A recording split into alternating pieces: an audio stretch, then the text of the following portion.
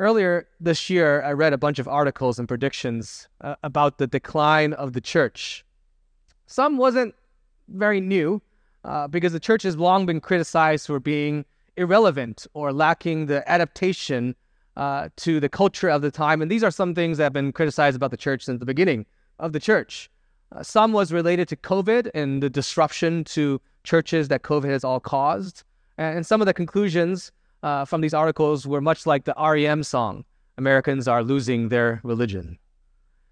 Some, and I'm dating myself with that song. Some of you know that song, right? I think in the next service, if I say that, no one will know what I'm talking about. I won't sing that for us today, another time. Some of the say the church have to, in some ways, they say the church has to get with the times or it will die. And that's always kind of been said about the church. In fact, some research will show if you start studying trends of the church, not only in church history, but even modern times, that churches that do adapt to the culture are actually the quickest to die. Today, the pressure comes from the sexual revolution, the increasingly digital age, advances in science and technology. Some say that spirituality can be replaced with the science of the times and self. And times change. Scriptures anticipate that the times will change. Jesus warned of this and the consequences of the culture putting pressure on the church and his people. If you look at church history, though, you see the church actually thrives the most when it's not in power, when it's not the majority, but when it's small often, a distinct, unique minority.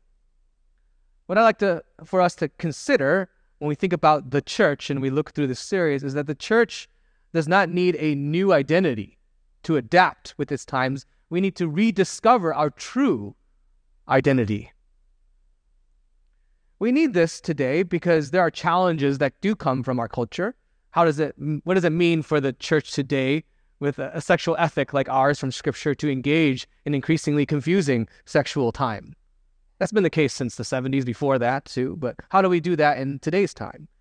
We need to rediscover our real identity as the church because we're trying to navigate what it means to be church given the various disruptions that have been caused to our rhythms, to what it means to be church since being forced online for some time. Still learning new muscles and rediscovering old muscles. We uniquely, as Sunset Church, I think we need this kind of rediscovery of our identity because we've surpassed 40 years old as a church, planted from a Chinatown church over 40 years ago. And usually, if you look at the lifespans of organizations, companies, churches, anything, 40 years is usually when you need to rediscover or you will decline. And so we need to take stock of that timing of our church's history as well. We need this today because seeping, sadly, into the behaviors and thoughts of many Christians, even in our church, is this me-centered spirituality, where the church is more about personal preference because they believe and function as if the church exists to be a provider of spiritual services to help you with your private relationship with God. Which is why many people begin to function with their relationship to God kind of like a buffet, picking and choosing various things, a spiritual smorgasbord, where you just kind of pick based upon a particular music you like, a particular preacher you like, a style you like, a venue you like. It doesn't even need to be one church anymore. You can listen online to this particular person you like. You can listen to the particular worship music you like on the way to Muni, and you can all think that's being church. You can stay connected to your particular famous Christian on Instagram or TikTok. We need to rediscover what it means to be church. Because if we're going to have the power that God extends to the church to be his witnesses, to experience all that he has for us, then we need to rediscover that. And that's why we're looking at this series on the church. I want to start today with one of the texts I think is foundational, one of the most significant texts in the New Testament about the church. And it helps us understand foundational truths about the church. Now, I'm not going to be able to unpack all of the foundational truths because we don't have hours upon hours, but there's a few that I would like for us to consider. The first truth I'd like for us to consider is the church is central. It is essential to God's plan. That's the first truth. It's essential. It's central to God's plan for Christians and for how he wants to work in the world. If you want a summary statement, you're taking some notes, the church is central. The larger section that we find ourselves in Ephesians, because we're kind of jumping in the middle of chapter 2, and actually the section we're in extends from verses 11 to 22, and it kind of parallels this very important section that you may be more familiar with if you've read Ephesians in verses 1 to 10, which is the foundation of the gospel, that we were dead in our trespasses and sins, verse 1 of chapter 2, but God, and I love that turn of phrase that Paul often uses in his writings. There's this situation where you were once like this, often very dead, and then God does something. But God. Some scholars in the past have said you can find the content of the gospel found in those two words. But God. God does something. He intervenes. He acts despite our deadness. Now, we were dead. We were lost. We were in the grave. It wasn't just that we were limping. It wasn't just that we were a little off and we just needed a little boost. No, we were dead. In the grave. Sometimes Scripture describes it as being blind without sight. By rejecting God, everything that we experience is corrupt and separated from the goodness and abundance of God. That's what we call sin. It not only impacts us in our relationship with God, it impacts all of our relationships with other people. It impacts creation itself. That's why creation groans. There will be a new heavens and new earth. But God. In our section, in verse 12, it says, remember that you were at one time separated from Christ, alienated from the commonwealth of Israel, and strangers to the covenant of promise, having no hope, without God in the world. That's what we were like. But God, he intervenes. There's a seismic shift. Verse 4, which I just mentioned. But God, being rich in mercy because of the great love with which he loved us, even when we were dead, made us alive together with Christ. Verse 13. But now in Christ Jesus, you who were once far off have been brought near by the blood of Christ. Verses 1 to 11, and actually verses 1 to 10, and in verses 11 to 22, both contain this foundational element of the gospel, that we were dead, but Christ dying in our place, taking on the justice that we deserve, rising from death, defeating sin, gives us new life. I think if you've been around the church long enough and you've heard the gospel, you've maybe prayed a prayer, you were invited to accept Jesus, you heard elements of that one time. But often, and I think this is embedded into American culture, and this is one of the challenges and deficiencies I would say about our American culture, is that we are highly individualistic. So when we're invited into personal relationships with Jesus, we kind of automatically think personal means private. Or when we're invited into Jesus, we consider that as something that's for us. And so we pray by ourselves. We read scriptures we engage God by ourselves, which is why we can consider, and many people think that you can be church on the beach by yourself listening to a sermon. That's embedded into some of the American culture that we have based upon individualism. But if you read throughout the New Testament, throughout the Old Testament, you read it again and again and again, engagement with God, when God intervenes and acts on our behalf and he brings transformation and life to his people, it's never private. It's always to move us into the context of community, into the context of a communal experience. It's not privately, but with others. If we have reconciliation with God, that he has made us right before him because of his son Jesus, that reconciliation is seen to impact all of our relationships with people. That the vertical relationship with God impacts the horizontal relationship with others. I mean, this is an oversimplification, but if you look at the gospel in verses 1 to 10, it's God kind of changing us personally and internally, but verses 11 to 12 show us the impact communally and relationally. Those two are lock and sync. You cannot separate the two. They're absolutely connected. The church, the communal gathering, the koinonia of God's people, the assembly of God's people is essential and central to God's salvation plan. You cannot separate it. To put it as a question, can you know God without the church? See, when you think about it, it's kind of like a trick question, right? Because we'll all say yes. But if you read the New Testament, the way you answer that question fundamentally is no. You don't know God without the church. You don't. You can't. In fact, the fact that we think yes, you can shows the individualism of our culture rising to the surface. And Tim Keller puts it this way: can the surpassing power of God come into your life and flow through your life if you are not willing to be completely grafted into the community of God through love, truth, and mission? Absolutely not. The reason we are shocked by this is because, as I've stated, we are hyper-individualistic. Most people today, researchers have done research, can you be a Christian and never attend church? And most people, a majority of people think yes. The scriptures, if you read it again and again and again, it's not just mere attendance, that's a baseline even. But you cannot follow Christ without intimate connections and relationships in the church. That directly is confrontational to the times. And it actually ought to make us feel kind of uncomfortable, because that's one of the areas where it presses against our culture. You can't be more like Jesus without the bride of Jesus that he died for. If you want to grow more spiritually, you want to have more maturity in your faith, God's essential, central plan for that is in the context of his church, of his bride, of his body. Most of us think that God is going to work on us and we ask God to help us. It's going to happen privately, because we are used to privatized consumer experiences. But it's never that way with God's plan. It's never that way in Scripture. Even when he started his earthly ministry, think about how Jesus could have just went to the cross, died for our sins. That would have been sufficient. His work would be perfect. One of the first acts that he did, aside from getting baptized and spending 40 days in the desert and the start of his earthly ministry, the very first things after that is to find 12 people. Broken, messed up, conflicted people.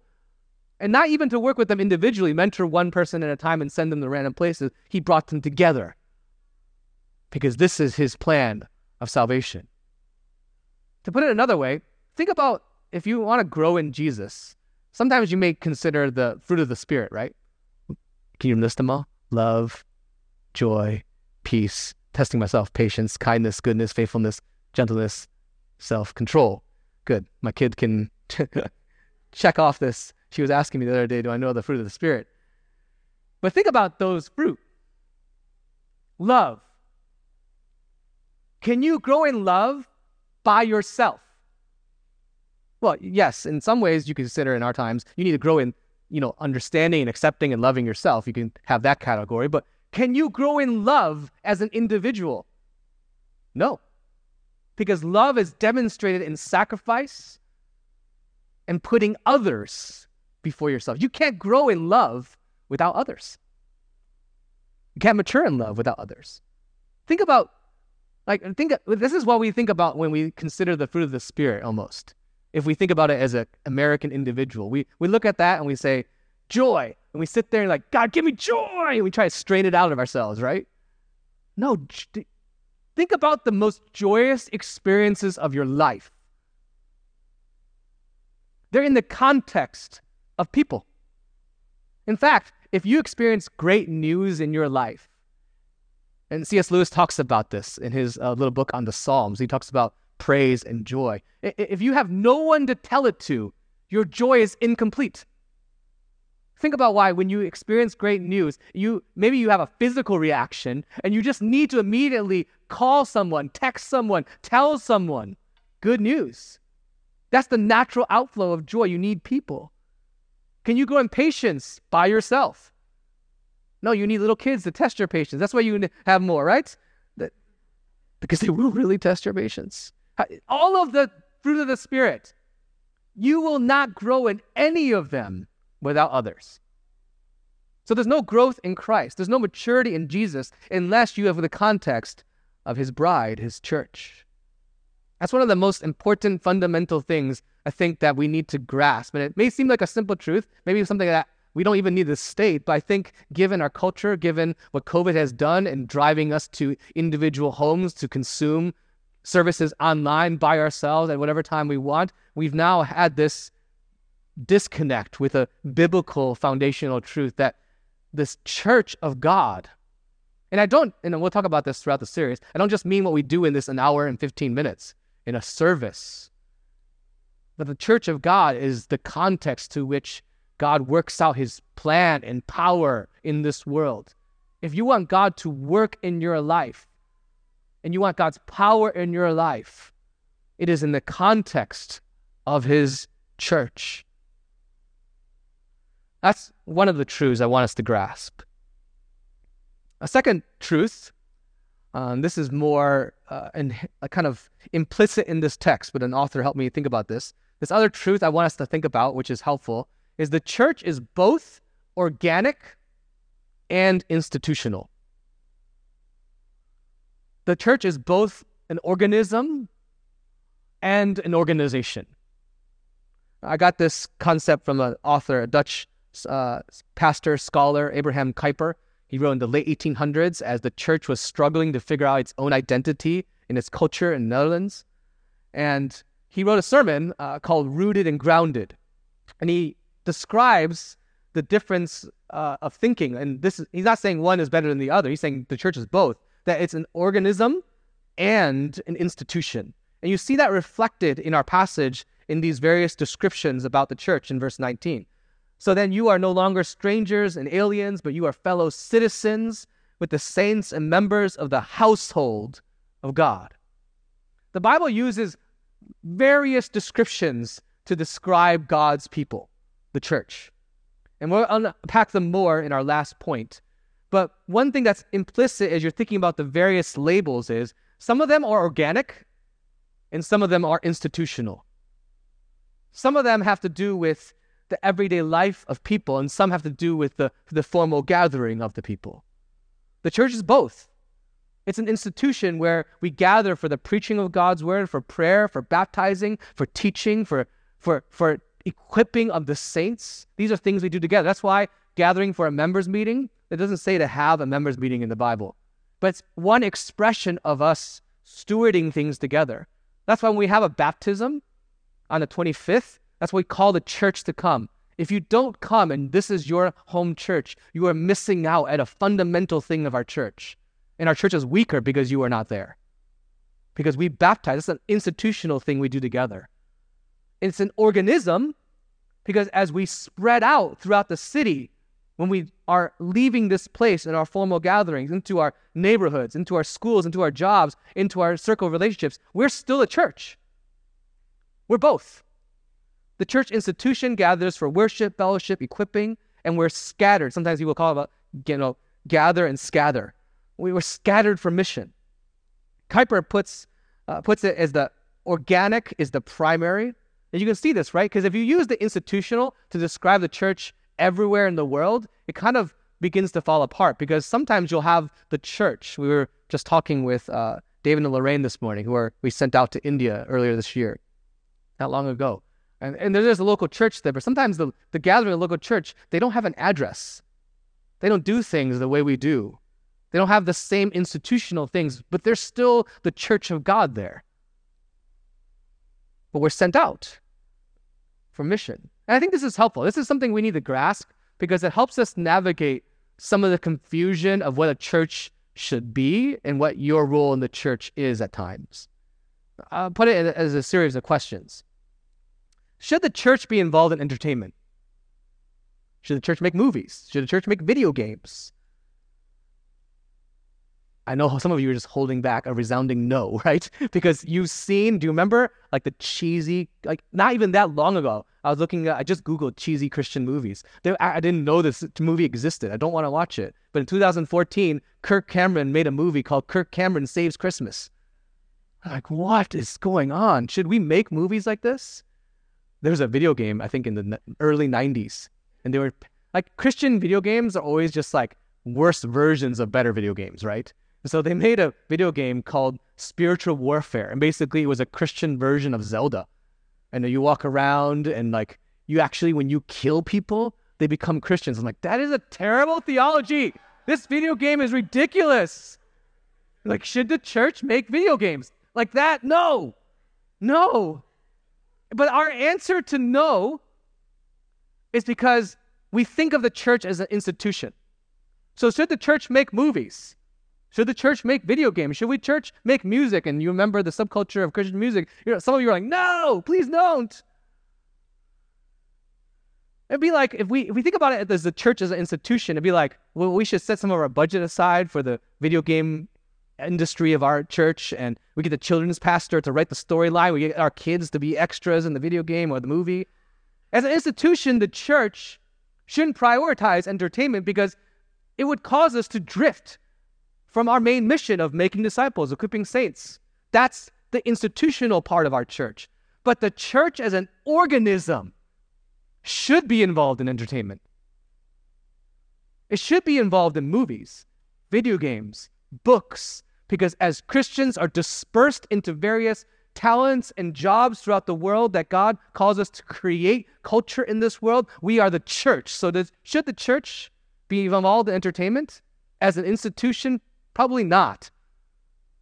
As the people of God, yes. We should. This is one of the things that happens, I think, when we think about the sad view of a subculture creating Christian things for Christian peoples. There used to be Christian yellow pages. Because no, instead of creating our own little bubbles, we should be dispersed throughout all the world. I think this kind of categorizing helps us, right? It helps us think about what the church is supposed to be. It helps us think about what we do as an institution when we gather. It helps us think about how we equip as we scatter throughout the world. It's not either or. It's both, and we need those categories to determine what's right and wrong in different places. Think about, this is a fundamental question, right? When you tell someone who's, you're going to church, or you go to church, whether it's a Christian or non-Christian, they often ask you institutional questions. Basically they're thinking, where do you go? Where's the building? That's an institutional thing. And there is a building. We're at 42nd and Lawton near that gas station that keeps changing ownership, or Francisca Key, or any town. That's, people tell you institutional things. And that's true. There are worship services here. We baptize people here. We make disciples here. But when you ask, where is the church? When someone asks me, where's my church? You can also answer, my church is everywhere in San Francisco. We're in Millbrae too, for the few weird people, right? We're also in Daly City. Making fun of my friend Brad there. And people who are in Millbrae, I love you guys, but we're spread out. And so we're in the Bay Area. The church is scattered around us. Some of us in Marin. We're all over. We're not just at 42nd in Lawton. It's important to think about that distinction as the church as an organism and an institution. That's one of the things that helps us navigate what a church is and what we are to be. Last, I want to really anchor on this point.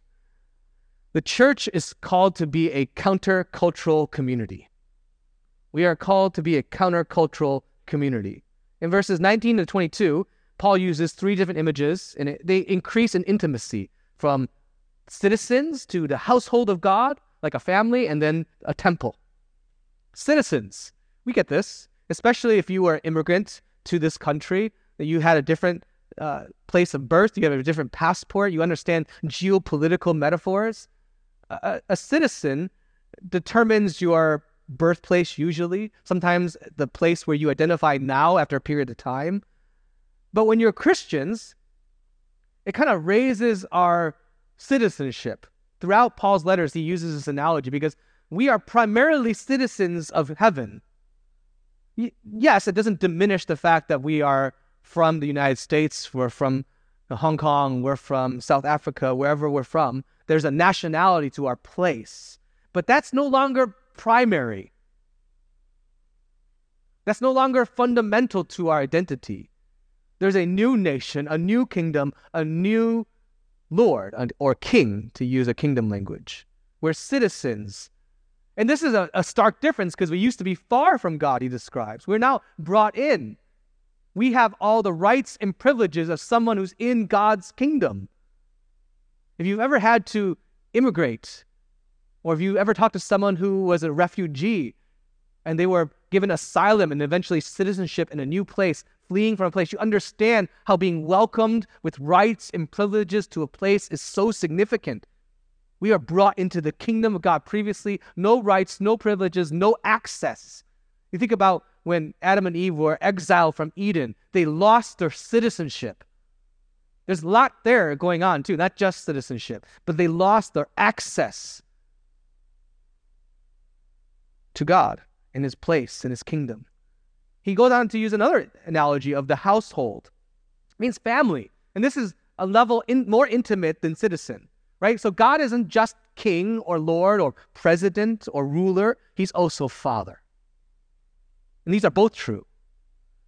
It's not just that we have rights and privileges. We are, and this is amazing, sons and daughters.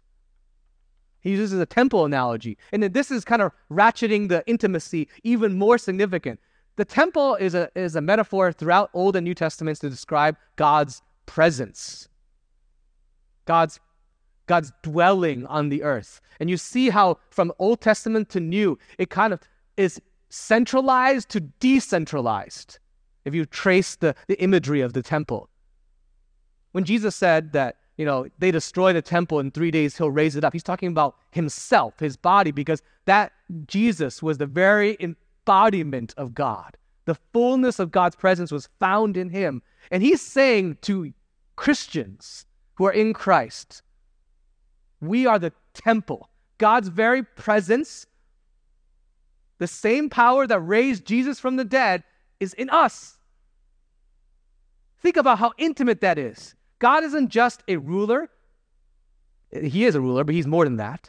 He isn't just a father. And as amazing as that analogy is, he's actually not just with us and above us, he's in us.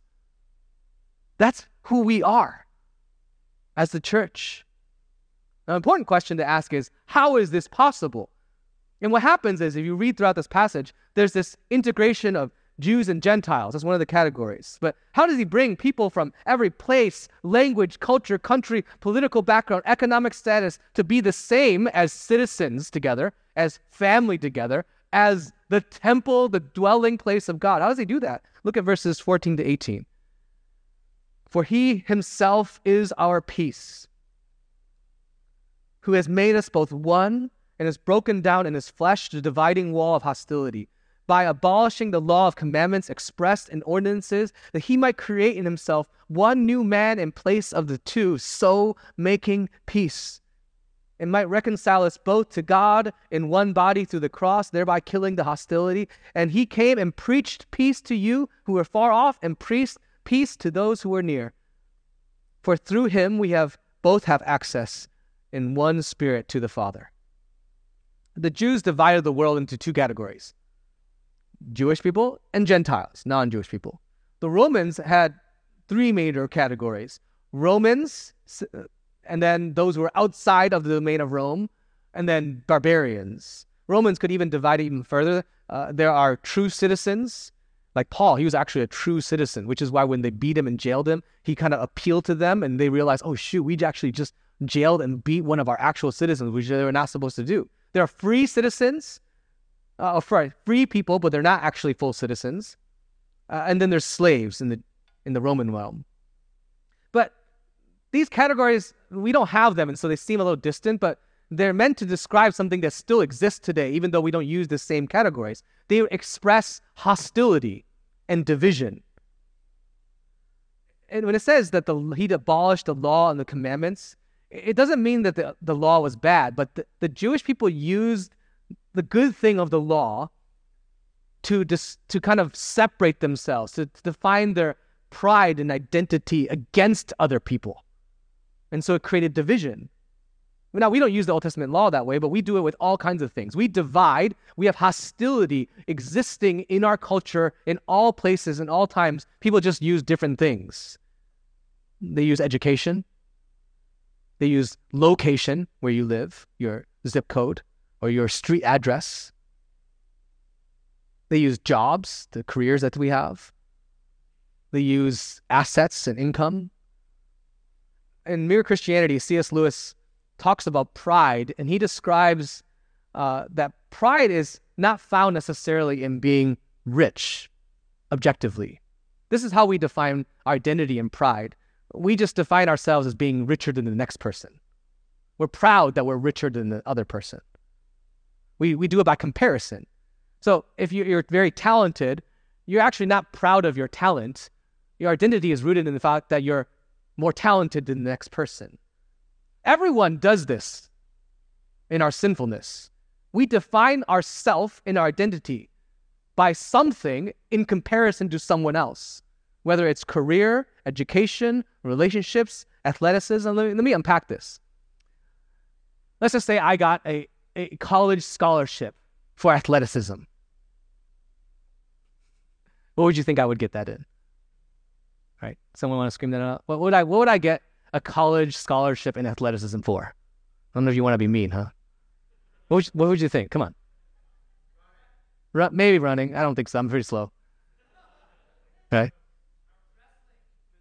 Wrestling, maybe. If I actually wrestled, I didn't wrestle, but let's just say I get one for basketball, because I would definitely get one for basketball, right? I'm surprised none of you said basketball. Come on, right? Come on, Muggsy Bogues. Remember him? I'd obviously get one for basketball. But let's just say I get into college because of my basketball skills, not height. And I was the best on my high school team. I played with Curtis, who's a coach in our church. He could validate that, when I was 25, at least I had energy. I wasn't very good. But they say I get to college on a basketball scholarship. And I was the best on my team. In fact, our team won our city championship. And I was really good. I was better than most people around me. But I get to college and I realize, man, everyone is good. In fact, 99% of people are significantly better than me, even though I was the best in my city. And then I get depressed. And that's really in the question why I'm at this school. And I get down on myself, and I start to question, who am I then? Those are natural things that can occur. We've probably experienced, or someone who experienced similar kinds of things in their life. And it's because, to me, as a person who received a basketball scholarship, experiencing those moments, because basketball to me wasn't just basketball. It's who I am. Being better than everyone else defined me, and when I no longer am better than everyone else, that's when my identity begins to be lost. This is how humanity defines self. In comparison, we do that with politics. Why do you think all political sides are always so self-righteous and define themselves so strongly? Because they're comparing themselves to the worst version of the other political party. Well, we do this with sports. We do this with careers. We do this with parenting, right? You go to someone else and you meet some other parent, and you're like, man, I'm so glad I'm not as worse of a parent than that person is. We do this. We do this with anything, right? If you collect Pokemon cards, I got a better collection than that person, whatever it is. Here's what Jesus does. And the Jews, the reason he says he abolished the law of commandments is because the Jews used that to define how great they were. He preached peace, the gospel. And what he said was, everyone needs to be reconciled to God. Doesn't matter if you followed all the laws as best as you could, you still failed. It doesn't matter if you never followed any of the laws, you broke all of the commandments, all the Torah. He's saying everyone in their categories, both good and moral, both who are far off, need to be reconciled to God. There's not a single person who's not lost before God. Before God, when he says he preached peace, he's bringing reconciliation through what he does. He's saying there's no one better than the next because you all need me. The drug dealer on the street and the deacon in the church, they both need Jesus the same. This is why he regularly says in his letters, remember that you were dead. That's why he says, remember.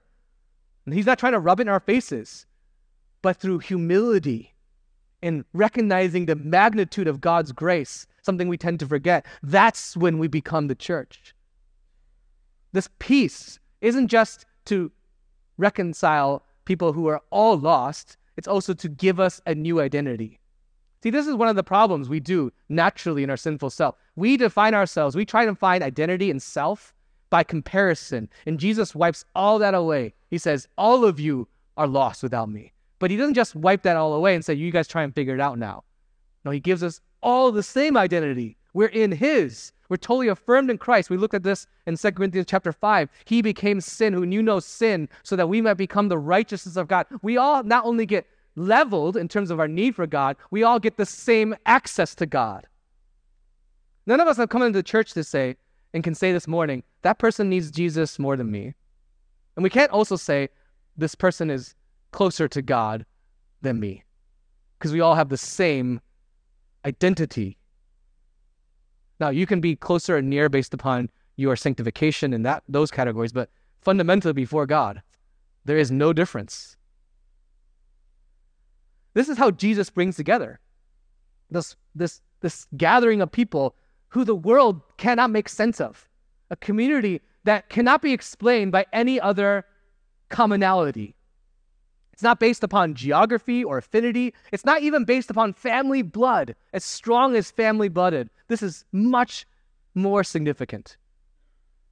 The world can create commonality around things very easily. Interest, affinity. Right, when we got a dog almost 7 years ago, I didn't realize how that would change my sense of community, right? If you ever try walking in San Francisco without a dog, you know what that experience is? You're invisible, right? People don't notice you. They're just like trying to avoid you. They walk during COVID. They walked on the other side of the street, right? You just are invisible. No one talks to you. No one smiles at you. But if you have a dog, you ever walk with your dog? Especially that, first moments as being a new dog parent, and you walk with your dog, do you know what you experience? You experience community. Because random people come up to you and smile at you. They don't even want to know you. They want to kiss your dog and hug your dog. They're all up in your face. During COVID, if I walked by myself, people literally went to the other side of the street. You have a dog, they come to you still, right? They still want to talk to you because the world can create commonality across all kinds of things. But what Jesus does is bring people together who have hostility, who the world naturally will see you have no reason being together because there is something more significant, something greater. When we look at the church, it should be a counter-cultural community. The world should see the body of Christ and be very surprised because it makes no sense. In a world where, especially Western culture, wants to grow, right, you see all these companies that start divisions in their companies with, diversity, exclusion, inclusion, arms of their companies. They're wanting this. But it's often superficial. It's often manipulated. It's often forced. Because you cannot make people change that based upon affinities and commonalities. That's natural to people because we divide. But what Jesus does in himself, bringing erasing all the superiority that exists, and also erasing all the inferiority and making us all his, breaks down all divisions, all hostility. Let me tie this all together as we bring it to a close. That's the third truth. The church should be a countercultural community, a place where the world can't explain it. It's bringing together people where there's hostility and division. Let me tie it together with a couple application points. I pray these are seeded throughout our series and things that I think we continue to pray about and think about, because I know this, 35-minute sermon, hopefully, or less, will be used by the Spirit to see more change in our church, not just in this moment. The first application I think we should really consider is the church is where we should see the reality of the peace of the gospel. If we really proclaim and believe that we have peace with the living God when we were far and dead because of Jesus, we should be the reality, a reflection of that peace. That means we need to be more humble. Because sadly, in churches, it's very easy for our old self to still raise up walls of division where Christ has already torn them all down. We still do this. We do this with ethnicity, nationality, with economic status. We do this with culture, politics. We do this with all kinds of things. In fact, you can look at this negatively and positively. We need to tear down the walls that we keep bringing up and building up that Jesus once torn down. And we also need humility to begin to connect where there used to be hostility. This should show up in our willingness to prioritize our greatest identity in Christ. Right? Are there competing identities in your life? that are raising up hostility, that make you divided across others. And you know this if you're honest, and it's hard to be honest with God about these things, but we do this in various ways. The church needs to be a place where we see the reality of peace reflected in our relationships. You know how you can begin to grow in this and learn this? Be intentional to find and spend time with people who are different than you. One of the great, I think, amazing things about our church being in San Francisco, as long as we have been, is that we have many generations. We have literally newborns to people who are in their 80s, I think pushing 90s in our church. And we don't often take advantage of this multi-generational gift because we don't necessarily reach down if we're older and we don't reach up if we're younger. But pursue people who are different generationally than you, which actually means you need to spend time to make time for that, and you need to begin to ask and engage with people who are different than you. They're going to be people who have different preferences, life stages. One of the temptations I realize I have often as someone with young children is to merely hang out with people who have children, because it's a natural affinity. We have commonality because we're raising crazy people. And so we have that shared experience. But there are many single people in our church that I don't prioritize then, because various things, right? There's not natural division there necessarily, but because we're in a different life stage, I don't naturally make that same time in which I should learn to engage with someone who's in a different life experience. Or so now I'm pushing into my 40s. When I was a youth pastor, it's very natural to hang out with middle schoolers. Do I get to know and pray for someone who's entering into the 6th, 7th, 8th grade in our church, so I know their name and know how to pray for what's going on in their life? We also need to listen and learn. That's one of the marks. The mark of Jesus is incredibly humble, as he engaged all kinds of people. Even though he had all power, all knowledge, made everything, look at his humility. And that ought to reflect itself in our ability to look at people who are different than us and learn and listen. We need to be intentional about pursuing people who are different than us, which means spending time, which is why I encourage people, when you come to church, I know every one of us in our culture in this day and age, we often pack our weekends with tons of things to do, whether it's events or chores, right? Or family. We just pack it. Biological family, pack it. But if we're the church, we need to leave space and time for others who are brought together, not because we have blood shared with them, not because we have the same life experience as them, but because we have Jesus together. And we need to make time in our rhythms and calendars for that. Last, deepen, and we'll talk about this throughout our series, we need to learn how to deepen commitment to the church. Committing to Christ means committing to his body. This means rejecting a me-centered spirituality. Instead of celebrating celebrity people that you can listen to their podcasts, we connect with our leaders in the local church, your small group, our elders, our deacons.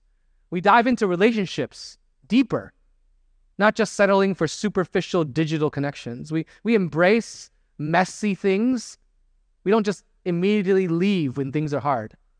Right? One of the things I've noticed during major times of transition in the city is that we'll kind of sense throughout the city this, and when I talk with other pastors, we all have the same thing. We know there's like a migration of sheep around the city. Like the number of Christians isn't really growing in the city because we're not doing enough evangelism, but it seems like certain churches are growing because it's just a migration of sheep to another, because when things get hard, they just bail and leave to go to another church. That's what happens. That doesn't help the body, doesn't help the kingdom here. We embrace messiness. We don't ignore it. We don't tolerate things that need to be addressed, but we embrace things. We speak into them. We engage with people. We see when there's an irreconcilable relationship, we pursue them. We seek peace because we have peace with God. We need to deepen commitments to the church. That means different things to different people and different stages of where you are. And the temptation at this point, and I was writing this sermon, I was like, I can start to list all the areas where we need volunteers in our church because we do need people to volunteer with various areas of our church. But if you want to deepen the commitment to the church, you need to remember Christ. The reason he mentions remember is because if you want to see more of Christ, if you want to see more of what it means to grow in him, you have to remember him, and that will naturally outflow into deeper commitment in the church. Remember Christ. Remember where you were. And I pray that that flows into our church community as you deepen commitment here. Let's take a moment to pray together. Would you just take a moment where you just don't say anything, don't ask for anything? If it's a posture that's helpful for you, maybe just lay your hands, palms up, open in your lap, just as a posture of reception, so you can receive from the Holy Spirit what he wants to give to you and say to you as you listen. Holy Spirit, make the word of the Lord bear fruit. May it not return void. We cling to that promise. May it draw people nearer to you. May it draw people to your body for your name and glory. Amen.